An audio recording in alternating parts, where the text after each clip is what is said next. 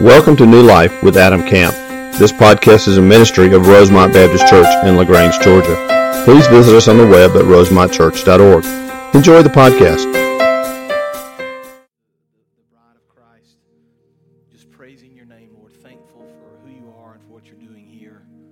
Thankful for the opportunity you've given us now to study your word. I pray that the same sense of worship and the same desire to hear from you and the same praises that we've already been singing, Father, that we'll continue in that spirit as we study your word now. Lord, your gift to us, I pray we would open up this truth. I pray that the Holy Spirit would just kind of enlighten our minds and our ability to see and hear and understand.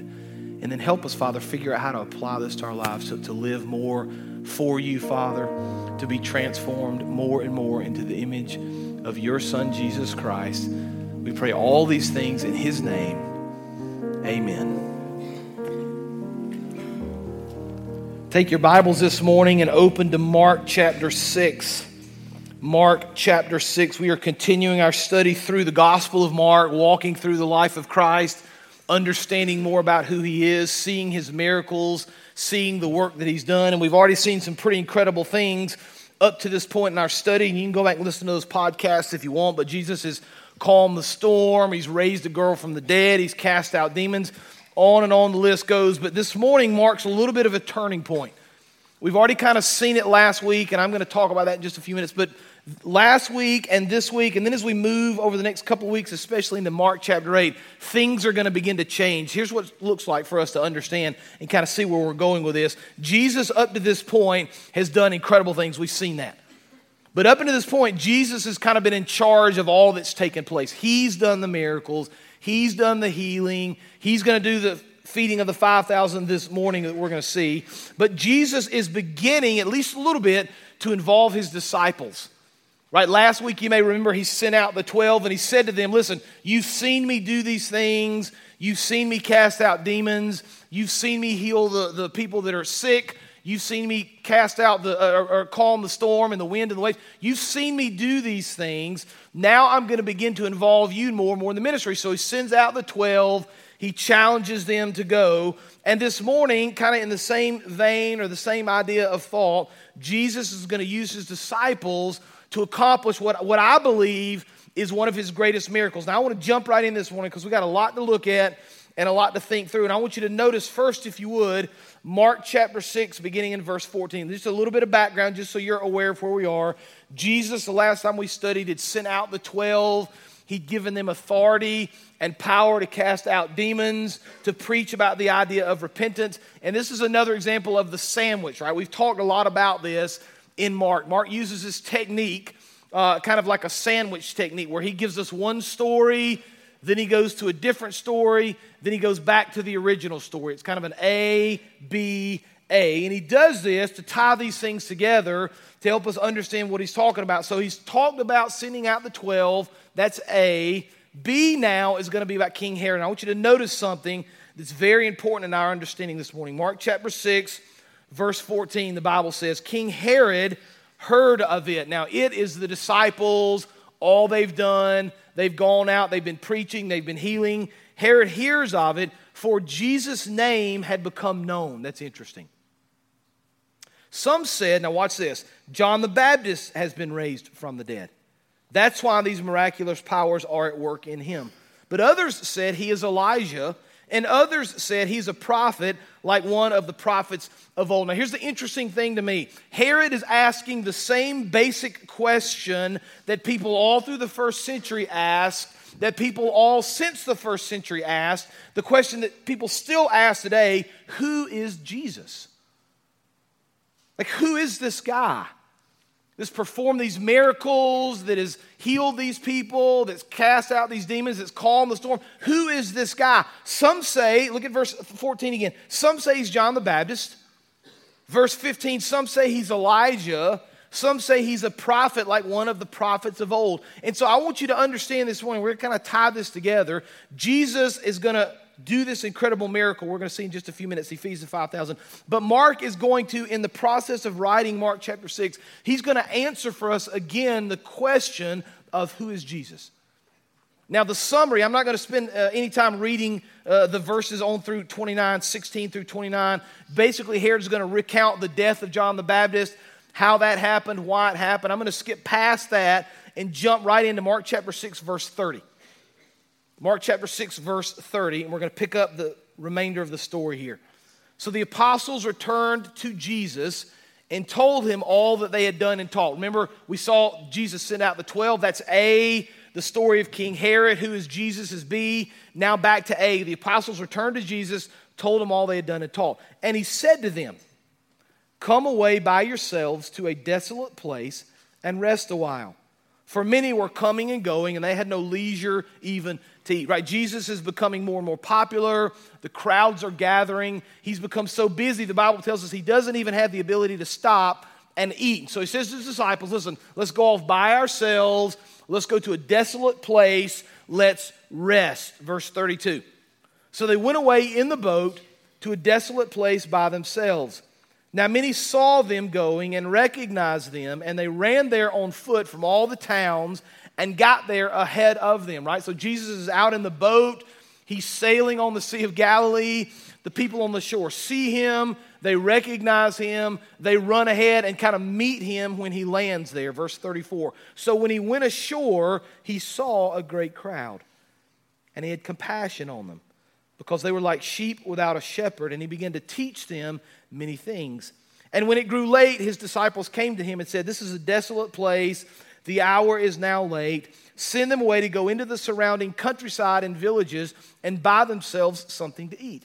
But he answered them, "You give them something to eat." That's interesting to me. We're going to come back to that in just a few minutes. And they said to him, "Shall we go and buy 200 denarii worth of bread and give it to them?" And he said to them, "How many loaves do you have? Go and see." And when they'd found out, they said, 5 and 2 fish.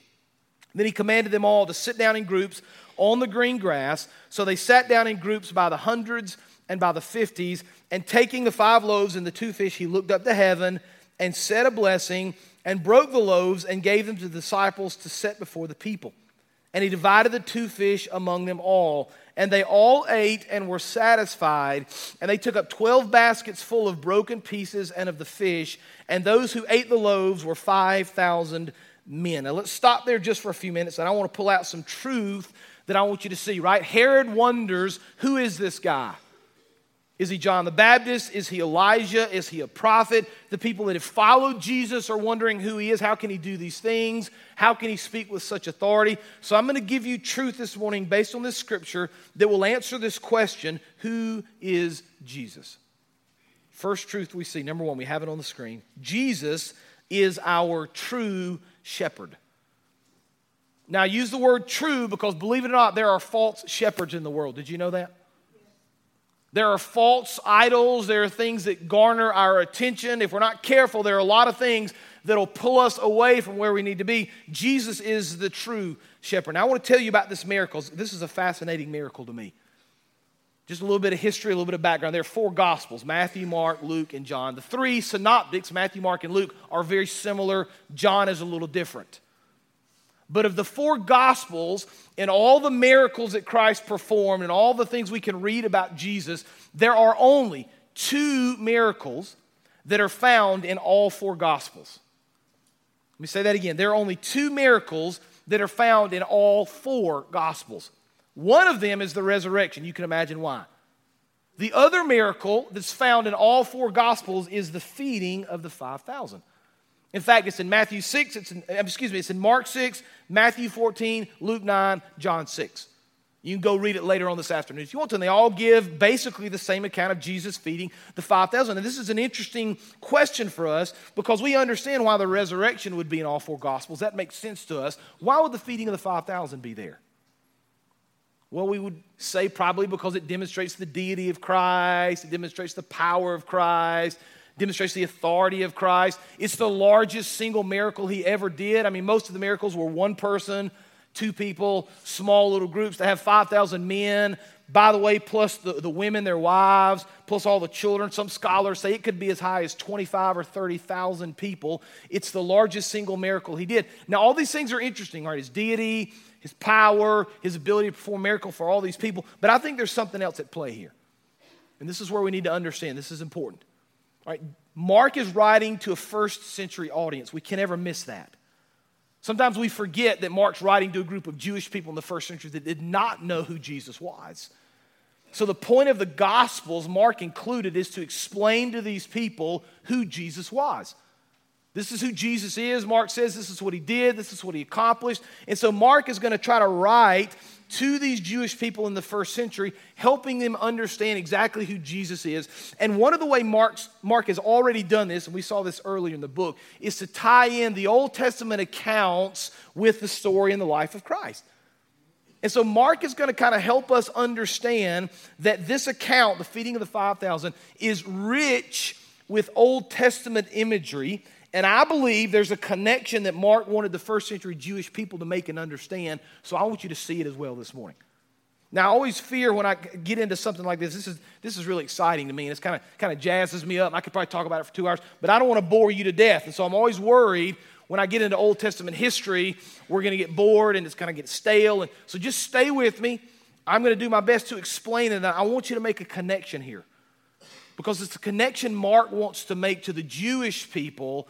It's a connection we still need to make today. And then there's an application for us I want you to see as we kind of work through it together. Okay, so let me give you just a little bit of history about the Exodus. Some of you know the story of the Exodus, but basically the story is the people of Israel were in captivity in Egypt for about 400 years. Right? God calls Moses to go to Pharaoh and say, hey, Pharaoh, you need to let the people go. We have the 10 plagues. Eventually, Pharaoh says, listen, Moses, take all your people, get out of here. The people of Israel walk out of Egypt after 400 years of captivity. Moses leads them through the wilderness. Many of you know that story.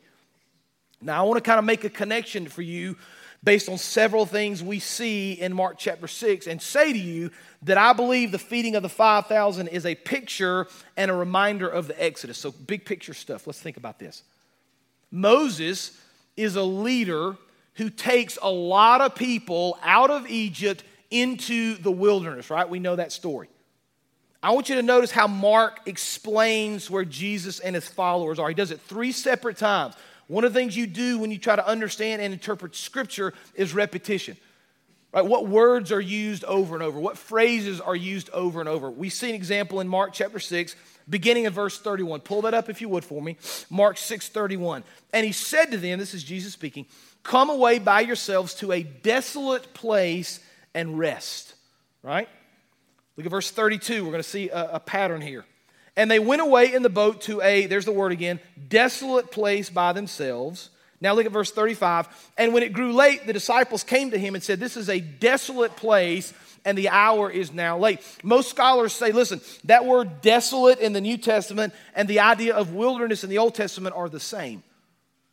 So Old Testament, you've got this leader who leads a large group of people into a desolate wilderness place. Mark chapter 6, you've got Jesus, who's a leader who leads a large group of people into a desolate wilderness place, right? That's kind of the first connection. Now, the Jewish people that would have read this in the first century, they're starting to see it. Something's going on here. Something's going on here to connect us to the Old Testament. There's more.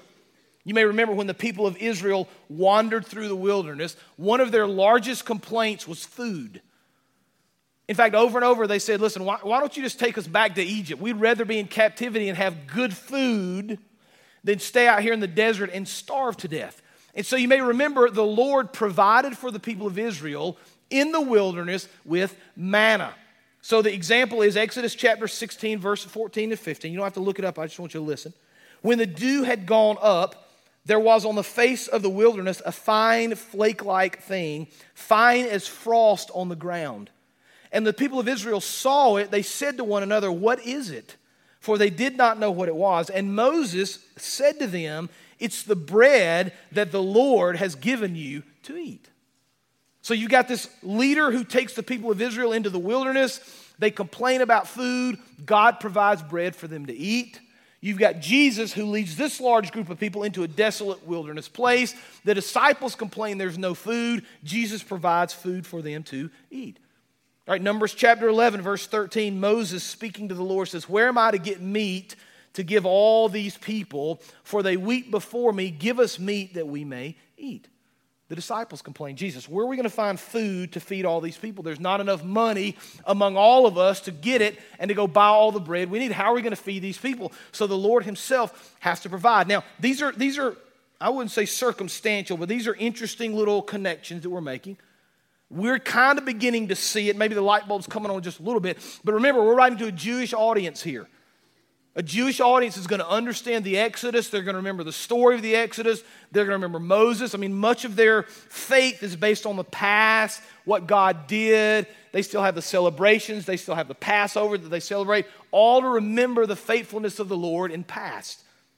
So we're going to see something now that's going to really make this connection for them. I want you to look at verse 40. Actually, pull up verse 39 for me first, if you would, please. Look at verse 39. So this is Jesus. He commanded them all to sit down in groups on the green grass, verse 40.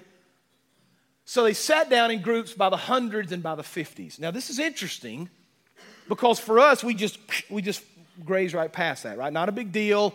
Hundreds and 50s doesn't mean anything. Why would Mark tell us that they sat in groups of 50s or groups of hundreds? It doesn't really matter to us. But to the first century Jewish person, they would have remembered the account of Exodus. You may remember when Moses had trouble foreseeing and kind of leading the people because there were so many of them. He got some really good advice from his father-in-law that he should divide the people of Israel into smaller numbers. I want you to listen to Exodus 18, verse 21. Moreover, look for able men from all the people, men who fear God, who are trustworthy and hate a bribe, and place such men over the people as chiefs of thousands and of hundreds and of 50s. Isn't that interesting? I'm telling you, when the Jewish person in the first century heard this, they would have made the connection. And here's the connection they would have made. Listen, Moses came. He led a large group of people into the wilderness. He provided for them. He took care of them. But Moses failed, right? He couldn't get them to the wilderness. He couldn't get them to the promised land. In fact, if you remember the story, Moses was sinful, so the Lord took Moses up on the mountain, let him see the promised land, but never actually allowed him to go into the promised land. Joshua had to lead the people into the promised land. Right? The first century Jewish person would have seen, listen, Moses took the people of the wilderness out of Egypt into the wilderness, led them, but failed ultimately to get them to the promised land. This guy now in Mark chapter 6 has led a group of people into the wilderness. He's taught them, he's provided for them, and oh, by the way, he has the ability now to take them into the promised land where they want to go. Right? The Jewish person in the first century would have said, this is Messiah. This is him. The long-awaited promise is now fulfilled in this man. What Moses could not do, Jesus has done. You see that? Now, we would expect the reaction of these people to be pretty incredible. Right? If the light bulb came on and this is Jesus we've been waiting for, this is Messiah we've been waiting on, we would expect there to be a pretty incredible reaction. If you have your Bibles, hold your spot in Mark 6, flip back to John chapter 6. Just for a second, I want to show you something here. John chapter 6, right? Because these accounts run in all four Gospels, we can examine John, we can examine Matthew to understand a little bit more of the feeding of the 5,000. They've all got a little bit of different perspective, but the same basic truth. I want you to listen to what happens in John chapter 6. John chapter 6, verse 15. I want you to notice what happens, right? These people have recognized this is Messiah. They've made the connection with the Exodus in the Old Testament. John chapter 6, verse 15, Jesus, perceiving that they were about to come and take him by force to make him king, Jesus withdrew again to the mountain by himself. Why would they want to take him and make him king? Because they thought he was the promised one. Right? The Jewish people for centuries had looked for a military leader or some sort of a powerful political leader who could stand on the throne, lead the Jewish people back into power, remove the Romans, and place the Jewish people, rightfully so, back on the throne, back in control. So when they see Jesus, they make this connection to the Exodus in the Old Testament. They believe Jesus is the called one, the promised Messiah. They want to basically grab him, the Bible says, and by force make him king. Now, Jesus understands that's not his calling. Right? He didn't come to be king. He came to willingly walk to Calvary and give his life on the cross for your sins. But they didn't understand this yet. They're still figuring it out. They're still trying to learn who Jesus is. Now, I want to fast forward here about 2,000 years because the question for us is always, so what? Cool story, neat connection, like light bulbs are going off. I get it. I see how they now arrived at the conclusion that Jesus is Messiah. I see how Mark did that. That's really interesting to me. What does that mean for us today? Well, if you remember when Jesus gets off the boat and he sees these people, he says, these are sheep without a shepherd, right? They don't know which way to go. They don't know what they're supposed to do. They need a leader. All through the New Testament, Jesus refers to himself as the shepherd. John chapter 11, for example. John chapter 10, verse 11. Jesus says, I am the good shepherd. The good shepherd lays down his life for his sheep. Now I want you to listen. This is an idea and an illustration that's hard for us to get because most of us, I think, have never been shepherds. I may be wrong. But I don't think we got a lot of shepherds in this room. So let me just read for you an account of the significance of a shepherd in the life of a sheep. No animal is as dependent upon a shepherd as a sheep. Without the shepherd, sheep wander aimlessly and get lost. Without the shepherd to show them the good places to graze, sheep do not eat. Without a shepherd to lead them to water, sheep die of thirst. Without the shepherd, wolves can devour the sheep. Jesus viewed the people as helpless sheep. So Jesus comes to them and says, listen, I'm going to lead you through the wilderness.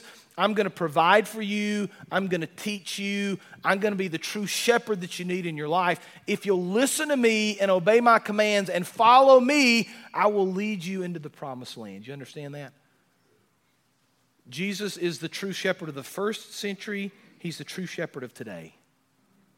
The problem is we've got so many things in our lives that vie for our attention. Sometimes we don't hear his voice.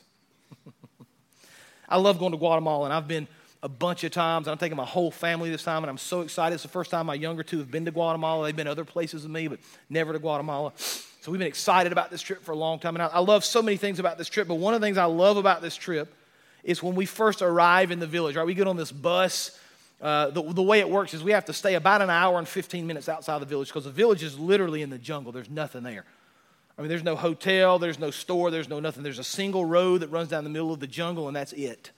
So we drive for about an hour and 15 minutes to get there, and I joke with people, the roads go from bad to worse. They're bad roads. And so we're on this bus, and we're riding into the village, and there's a certain point you kind of cross over a bridge, and you're kind of in there's no city limits down there, but kind of the realm maybe of the village, kind of in the area of the village. And all of a sudden you begin to see in the jungle, and the jungle's just thick. There's vegetation everywhere. There are no side roads or none of that. There's just jungle. All of a sudden you begin to see children appear. Those of you that have been with us know how this plays out. And the children kind of pop out of nowhere. And you'd think you're in the middle of nowhere, and all of a sudden there's 5 kids over there, and they're yelling at us, "Gringos!" So they say to us, "Gringos!" And we laugh and we wave back at them, right? But we're almost like the Pied Piper because as the week progresses, more kids come out, more kids follow us, and there's literally kids running behind the bus as we're going into the village and we're going out.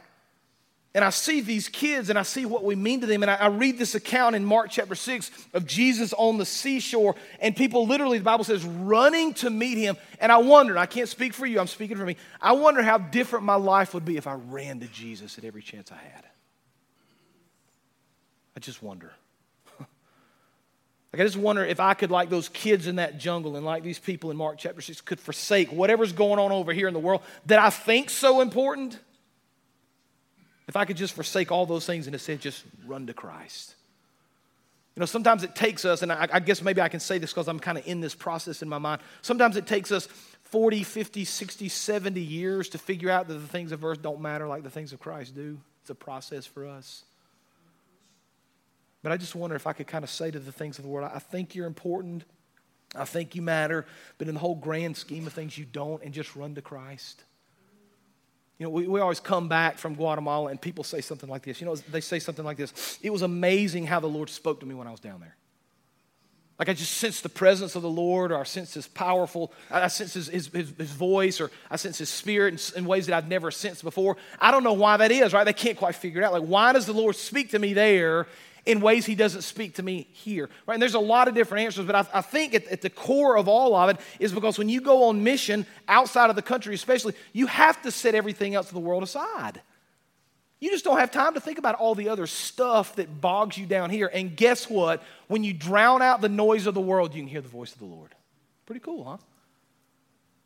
He says, listen, I'm the true shepherd. Pull that first point back up, please. He said, I'm the true shepherd. There's a lot of false shepherds. There's a lot of people that will lie to you and trick you and deceive you and try to pull you in different directions. Jesus says, listen, I'm the true shepherd. My sheep hear my voice and follow me. Now let's continue. We got a lot to see here still. We still got a little time. Let's keep going. Mark chapter 6, verse 35. So it was growing late. The disciples came to him and said, this is a desolate place. The hour is late. Send them away into the countryside and villages to buy them something to eat. But Jesus answered, you give them something to eat. We're going to come to that in just a minute, I promise. And he said to them, how many loaves do you have? Go and see. And when they found out, they said 5 and 2 fish. So 5 loaves, 2 fish. Then he commanded them all to sit down in groups on the green grass. So they sat down in groups by hundreds and by 50s.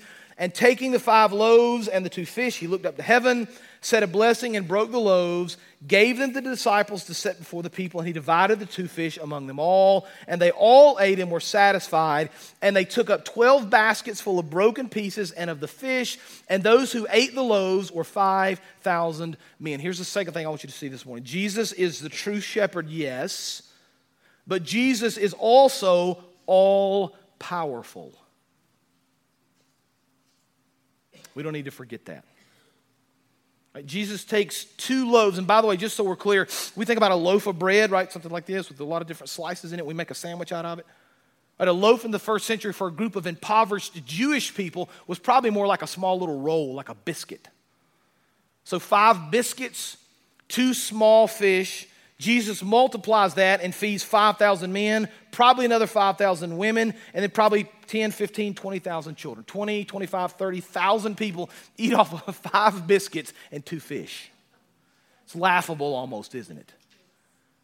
But we see the power of Christ. Now here's what I want to do. I want to think through this together because I just want to talk about the power of Christ and all he can do without figuring out kind of what that means for us. So I'm going to give you 4 things that will help you understand this, 4 thoughts of why serving an all-powerful Christ matters, how we can apply it to our lives. We have it on the screen. The first one I want you to see based on the power of Christ. Number 1, our expectations of Jesus are too small. That's one of the implications of this text. Right? What we think about Jesus is always too small. We just don't think he can accomplish. We don't think he can do. We don't think he's strong enough. He took 5 biscuits and 2 small little fish and fed 25 to 30,000 people. I promise you he can deal with the problems you have in your life. Second truth we see, or the second kind of implication, is that he can do great things with the smallest of resources, including people. Right? So many people say, I'm not smart enough, or I don't know enough of the Bible, or I don't have this or that, or I'm not good enough, whatever. I can't do whatever the Lord calls me to do. That's a lie. It's not about the resources you have. It's about your faith in Christ. Did you understand that? It makes no sense that he took 5 biscuits and 2 fish and fed 30,000 people. Doesn't make sense in our minds. But what we see is that Jesus can take even the smallest of resources, including people, and do incredible things with them. And so stop focusing on the lack of resources you have and instead focus on the power of Christ that abides within you. A third kind of implication is that Jesus uses his followers to help accomplish his mission. We're the hands and feet of Jesus. Now, I love this. I've mentioned it 2 or 3 times already this morning. I promise I'm going to get back to it, and I want to show it to you now. Right, Jesus could have very easily said, these disciples come up to him and say, Jesus, we don't have any food. There's all these people. Send them home to get something to eat. Jesus could have very easily at that moment just rained food down from heaven, right? Like Cloudy with a Chance of Meatballs kind of raining food down from heaven. 3 of y'all have seen that movie, I guess, right? Kids, Cloudy with a Chance of Meatballs, right? We've seen it. I've seen it like 50 times because my kids love it. There's this guy that creates this machine that makes food and it rains down from the skies, like food everywhere. Big steaks and meatballs. That's why it's Cloudy with a Chance of Meatballs, right? You should go watch it. It's a funny movie. Jesus could have done that if he'd wanted to. That could have been real. But instead of doing that, he goes to his disciples and he says, why don't you feed them? Right? It's kind of like handing the keys of the car to the kid after you've trained them long enough to drive, and eventually you just kind of say, here are the keys, you go do it yourself. Jesus is saying to these guys, listen, I've already shown you that it can be done. I've already given you power and authority to cast out demons and to preach repentance. You've already done those things. You've got everything you need. You've got the power of the Spirit living within you. You have all the power you need. Why don't you go and do it? Jesus wants to use us to accomplish his purposes. The problem is, for far too many people, we don't have the faith to let him do it. Right? Jesus says, listen, I'm passing the torch. I'm training, I'm discipling. By the way, just a little side note. Who are you handing the keys of the kingdom to that's younger than you? It's a question you ought to ask. Like, who am I training? Who am I discipling so that when one day I'm gone, there's somebody that will come behind me and continue the things the Lord has started in me. And then fourthly, the fourth thing we see, kind of the idea of trusting Christ and his power, is that we need to have an eternal perspective. Right? These disciples had an earthly perspective. They didn't get it. They're like, we need 200 denarii, which is probably about a year's wage. Okay, so figure out whatever you make in a year. That's the amount of money you would have had to spend to feed all these people. They had an earthly mindset, an earthly answer. Jesus says, listen, it's not about the money. It's about faith. It's about trusting. Right? I just wonder how our kind of spiritual lives would really explode if we quit living life based on an earthly economy and instead lived based on an eternal economy. You understand the difference? Like, we're very limited in this world. We're very limited with our resources. We're very limited in our thought. Christ is not. Jesus says, listen, if you'll have an eternal perspective, you'll be amazed at what happens and what changes and what I can do. Now, I've got to finish. Look at verse 41 again, just a couple more minutes here. So taking the 5 loaves and the 2 fish, looked up to heaven, said a blessing, broke the loaves, gave them to the disciples, set before the people, and he divided the 2 fish among them all. Now, if you're taking notes, you ought to underline verse 41 and circle this final word. They all ate and were, there it is. They all ate and were what? Satisfied. And they took up 12 baskets full of broken pieces and of the fish, and those who ate the loaves were 5,000 men. Here's truth number 3. Jesus is our provider.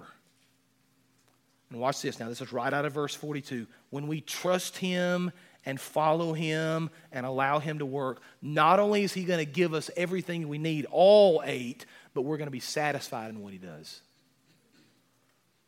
See, there's all sorts of places we go to try to find satisfaction in this world, isn't there? All sorts of ways that we try to fulfill things in our life that we think we need. Jesus says, listen, I've got the answer. It's right here in me. And if you'll just trust me, if you'll just follow me, I'll give you everything you need, and you'll be satisfied when I do it. Jesus says, I'm going to provide for you. I'm going to protect you. I'm going to lead you. I'm going to direct you. And when I do it, I'll give you, as the Bible says, the desires of your heart. I just wonder how many of us are living our life based on the truth of Christ. Like, is Jesus our shepherd? Are we listening to his voice? Are we recognizing his power in our lives?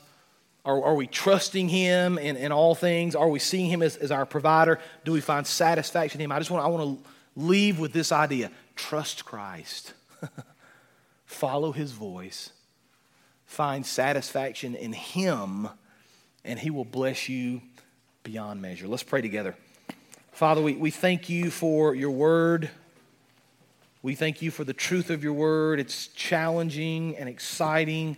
Father, it's so interesting to see the connection with the Old Testament. But Lord, we understand through the power of Christ and working this great miracle that there's truth for us to hear and understand as well, Father.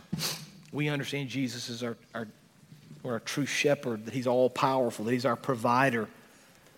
And Lord, we pray that we can trust him more and more, that we can find joy and hope and peace and satisfaction in the things of the Lord. And so, Father, I just ask you just to use us. Just allow us to take this truth, apply it to our lives, and do all the things you've called us to do for your honor and for your glory. It's in Jesus' name we pray. Amen. You can stand. The altar is open. Love to speak to you about salvation or about membership to this church. You come and pray. You respond as we sing together this morning.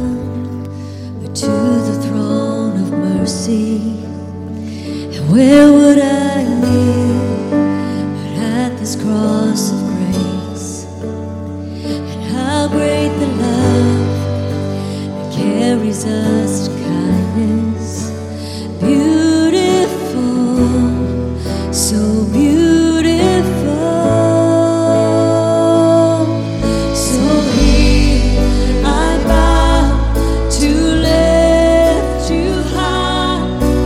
Jesus.